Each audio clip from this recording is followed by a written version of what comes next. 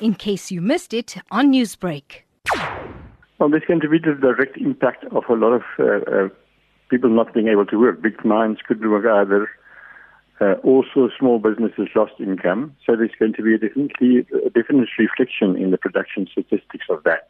And many economists have also predicted the growth in the fourth quarter at 0.4%. But with the rotational power cuts, this figure could be dropping to around 0.1%. To what degree should Eskom now shoulder this responsibility?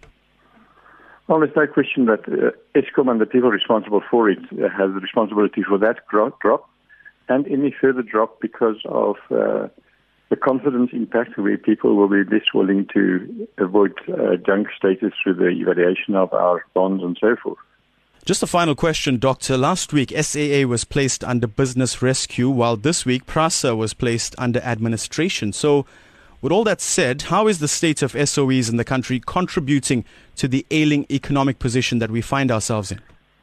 The fact that our SOEs have been so badly run, often by people that didn't have proper training or didn't do it even for the purpose they were supposed to, but ran it in the sake of Eskom, a lot of it was done for the sake of state capture, has really contributed very significantly to the position in which our country is today. Newsbreak, Lotus FM, powered by SABC News.